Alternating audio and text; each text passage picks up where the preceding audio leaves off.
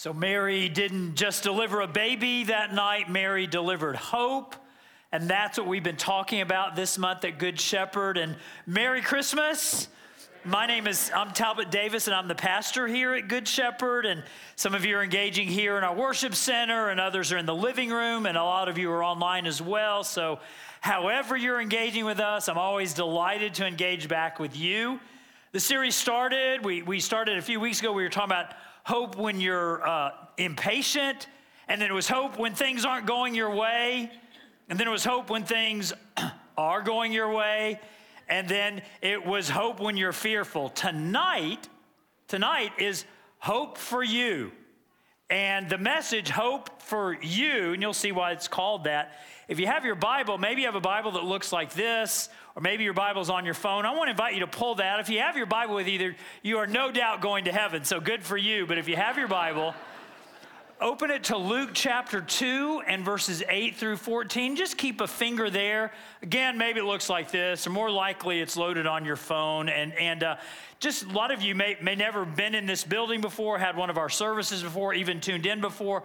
Just so you know what we believe about the Bible, how we feel about it, and it's this.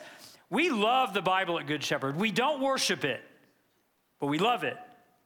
Because we're convinced that when we love the Bible, we're better able to adore the Savior, and we do worship Him. And out of that conviction about the Bible and our delight in the Bible, our love for the Scripture, we do something a little bit unusual when we talk about the Bible here, and it's we lift it up. And so I just want to invite you to lift up your phone or your Bible. And again, if you haven't been here before and you see people lifting up phones and books in the air, and you're just like, this is unusual. I've never seen this before. We admit it. It is a different kind of thing, but we've discovered that this is a moment of oddity that shapes our identity as a community. We're a collection of people who do not have life figured out, but we know who does, and we're glad to surrender to His authority. Amen? So before I say anything else, let's pray. So God, thank you for how good you are. Thank you for the goodness of the Holy Spirit who inspired Luke to write the story of Jesus. And so I pray that same Holy Spirit would be moving and active and just filling people with challenge or with comfort, whatever they need tonight, and instilling all of us with a deep hope. I'm powerless without you, Lord. Because of you, I'm never helpless. In Jesus' name we pray. Amen. So I have been hearing, this is thanks to Charlie Brown's Christmas story, I've been hearing the Christmas story for like all my life. And then I've been reading the Christmas story after I became a Christian for about 40 years. And I've been preaching on the Christmas story for over 30 years. And in all of that hearing, overhearing, reading, preaching, there is one detail tucked away in one verse in the Christmas story that I never noticed, that I never saw until this year, the year of our Lord 2022. And some of you are like, you must be a really slow learner, preacher. And maybe that's the case. And this one thing that I have not seen until this year, after all that reading and hearing and preaching and teaching, that one thing, it might just be on one level when you look at it, it might be impossible, might be wrong, unless on second look, it is unstoppable, just beautifully right. I'm going to show you what that is in just a minute, but in the meantime, here's what's going on in the story in Luke chapter 2 by the time we get to verse 8. That baby has been born. The water broke, the crown appeared, the delivery happened, the cord was cut, the bottom was spanked, the wailing began, the nursing commenced. All of it happened in that manger in all of its earthy perfection. That baby is born. And yet simultaneously, meanwhile, out in the Jerusalem suburbs, Luke tells us that this is going on at the same time. Luke chapter 2, verses 8 and 9 says this, and there were shepherds living out in the fields nearby, keeping watch over their flocks at night.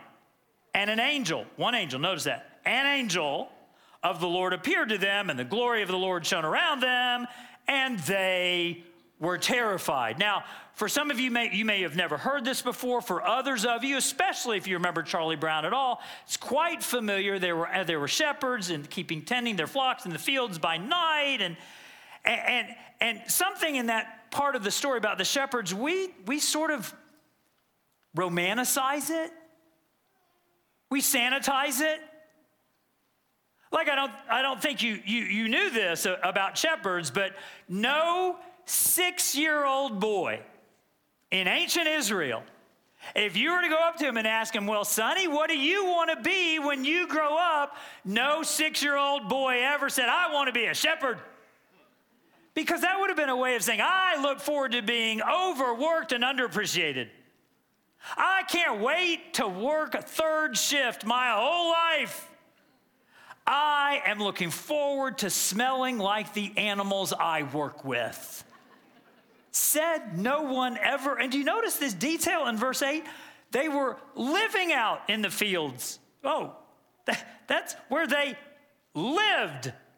They didn't watch their sheep and then go to their nice subdivision in a good school system. They lived in the field.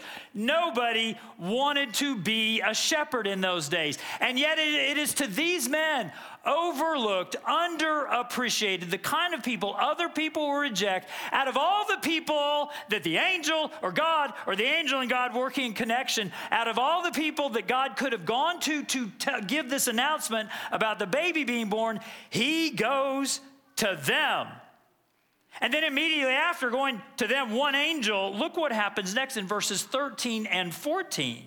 Suddenly, a great company, so you go from one angel to the whole sky full of them, a great company of the heavenly host appeared with the angel, praising God and saying, glory to God in the highest heaven, and on earth peace to those on whom his favor rests. So these guys, overworked and underappreciated and smelly, and no one wants to do what they're doing for a living. They're the ones who get this light show in the sky. Out of all the people on planet Earth, God chooses them to reveal just this never-ending, brilliant, never-ending light show. The glory is all around them. And that part of the story, that part I'd mostly known. I kind of got that. But there was one detail tucked in one line that one angel says to these shepherds that I had completely missed till this year, and it is in verse 11. Take a look at Luke chapter 2, verse 11. One angel, speaking to the shepherds, today in the town of David, a Savior has been born to you. You may want to underline to you. A Savior has been born to you. He is the Messiah, the Lord. A Savior has been born to you. A baby has been born to you. And I'm like, wait, that baby was not born to those shepherds. That baby, I've had a couple, my wife and I haven't had, I haven't had no children. My wife and I have had a couple of children. Well, those children were born to us. They weren't born to you.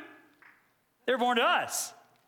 And so this baby was born to Mary and Joseph. If you're going to be real religious about it, maybe this baby was born to all of Israel, or this baby was born to the human race. But this baby fundamentally was not born to a bunch of shepherds working out in the fields outside of Jerusalem. Biologically, that's impossible. Can I hear an amen for that? Biologically, that's it. Culturally, that is improbable. This baby was not born to a bunch of men working out on the hillsides. Unless he was. Unless this to you, unless those two words, to you, form the most kind of pivotal point in the entire New Testament story, unless the fact that God chooses men who were overlooked and underappreciated and rejected and forgotten, and God comes along and says, out of all the people on planet Earth, this baby has been born to you guys, the Lord says, and he starts a chain reaction so that the to you of Luke chapter 2, verse 11 continues unstopped until today, until tonight. And when the angel says to the shepherds that to those guys, the baby's born, to those guys, he's also saying to use guys as well. Everybody here from New York, to use guys as well. Yeah, I can't get around what God does in this one scene. I mean, think about it. There's one angel giving one message, a personal message. There's a whole sky full of angels. There's this light show in the sky making this announcement to everybody at the same time. At the same time, God is like anthem and he's ballad. He's thunder, he's a whisper. He's a declaration to the entire world, and he's a personal message to an individual shepherd. It is amazing when you think about it. He is all of this at once. And so for anyone who has wandered into church tonight, and you too have felt at some point in your life, yeah, I know what it's like to be rejected. I know what it's like to be overlooked and underappreciated. I know what it's like to think that good things only happen to other people and all the bad things are reserved for me. And if that's you, here's what I want you to know tonight. Here's what Luke 2:11 tells us. Good news for the world is great news for you. That every single person here who has lost hope in life, you've lost hope that tomorrow could ever be better than today. You keep longing for a you that you think you were, and you're never going to get back to that. And so you've lost hope. If that's you today, good news for the world is great news for you. I just love the fact that God chose men working out in the fields who'd been rejected, who'd been forgotten, who'd been overlooked. Someone here, you know exactly what that's like. You feel overlooked even in your own family.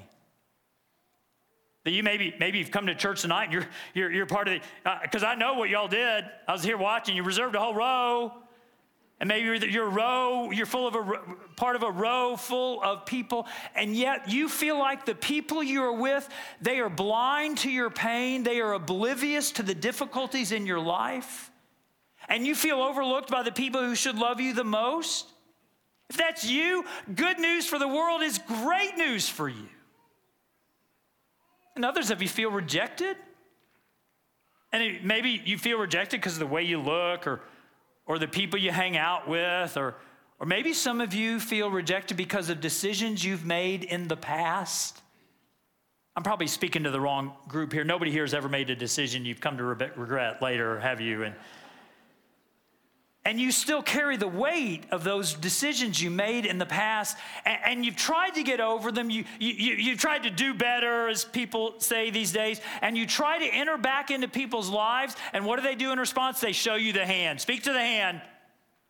You can get this close and no more. And if that's you, if you've been rejected by people who won't let you back in, good news for the world is great news for you, people. And maybe you feel forgotten. Maybe you feel like the young teenage girl and the family and the true story. Mom was a do-gooder. You know, mom just loved to go all around town doing good to other people, but in the middle of doing good to everybody else's children, she kind of sort of forgot she had kids herself. As mom was getting in the car one more day to go out on one more do-gooder activity, the daughter just kind of says quietly, but we're your kids too. And maybe you felt that, forgotten. Hey, if that's you, Good news for the world is great news for you. This anthem, this epic that God paints for everybody is a ballad, is a message for you personally. No one here, you've never done too much, you've never gone too far, you've never run too fast, that God's chasing love isn't faster. He's going to catch you, and it's not to punish you, it's to adore you. Good news for the world. It's great news for you. Somebody ought to say amen to that. It's great news for you. I can just tell you honestly, it's not like I'm dishonest usually up here. I just want to, no sort of analogy or statistic or experiment up here. I just want to tell you what's plainly true. It is good to be a Christian. And I don't know if you're a Christian yet. I don't know where you stand with all that, but I haven't always been one. And so I know that life after Jesus far surpasses life before Jesus. It's good to be a Christian. It's good to know I'm loved, not because I'm so lovable, because I'm not really, but because He is love. It's good to know that His love for me does not depend on my goodness, which isn't very good, but does depend on His greatness, which is always perfect. It's good to be a Christian. It's good to know that out of 7 billion people in the world, God actually listens to my prayers, and He's actually advocating for my good. Now, sometimes he has to take me through a hard season. Sometimes He knows that hard season is absolutely necessary for me, but He's there listening. It's good to know that life is good and that there are these moments of joy that can be sort of sprinkled into seasons of sadness. I remember my worst time in ministry. I mean, worst. Like I'm going to go be a male model. I am quitting. I'm going to do anything. I'm quitting and out of nowhere, in this really bad season of ministry, my son, who was then 15, he gives me a call out of nowhere. He goes, Dad, that's how he is. Dad. And he was learning to play guitar, by the way. Dad, I learned how to play Smoke on the Water. You want to hear it? And he launches right in, dun, dun, dun, dun, dun, dun. And how can you, that was pretty good.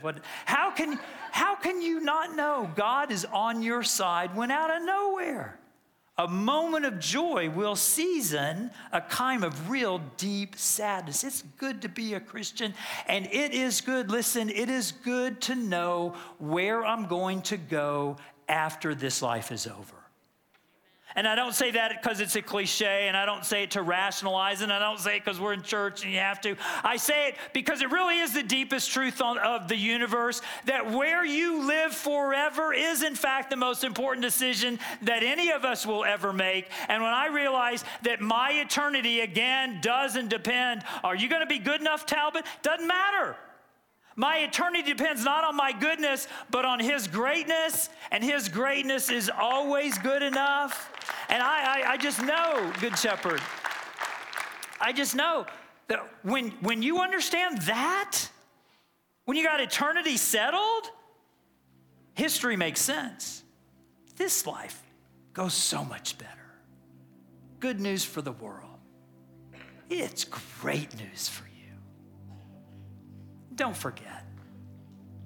Don't forget the words that, 2 words come around either side of this to you in verse 11. It says, today in the town of David, a Savior has been born to you. He is the Messiah, the Lord. Savior and Lord. Isn't that great? We got a sandwich. Savior on the one side, Lord on the other. You're in the middle.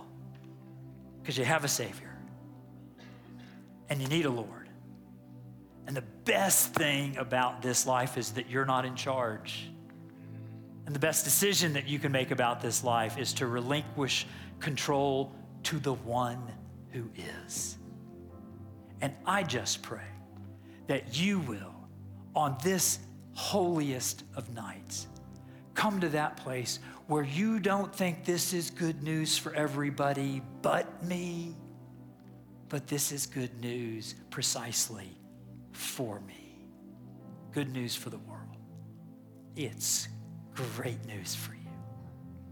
Let's pray. So, Father, thank you. Thank you that from that manger in the dirt, you've given us hope. And I pray, especially for any who've come in, overlooked, underappreciated, or even people who've got life figured out, you would reveal to them how good it is to live in you. In the strong name of Jesus, our risen Savior and returning King, we pray.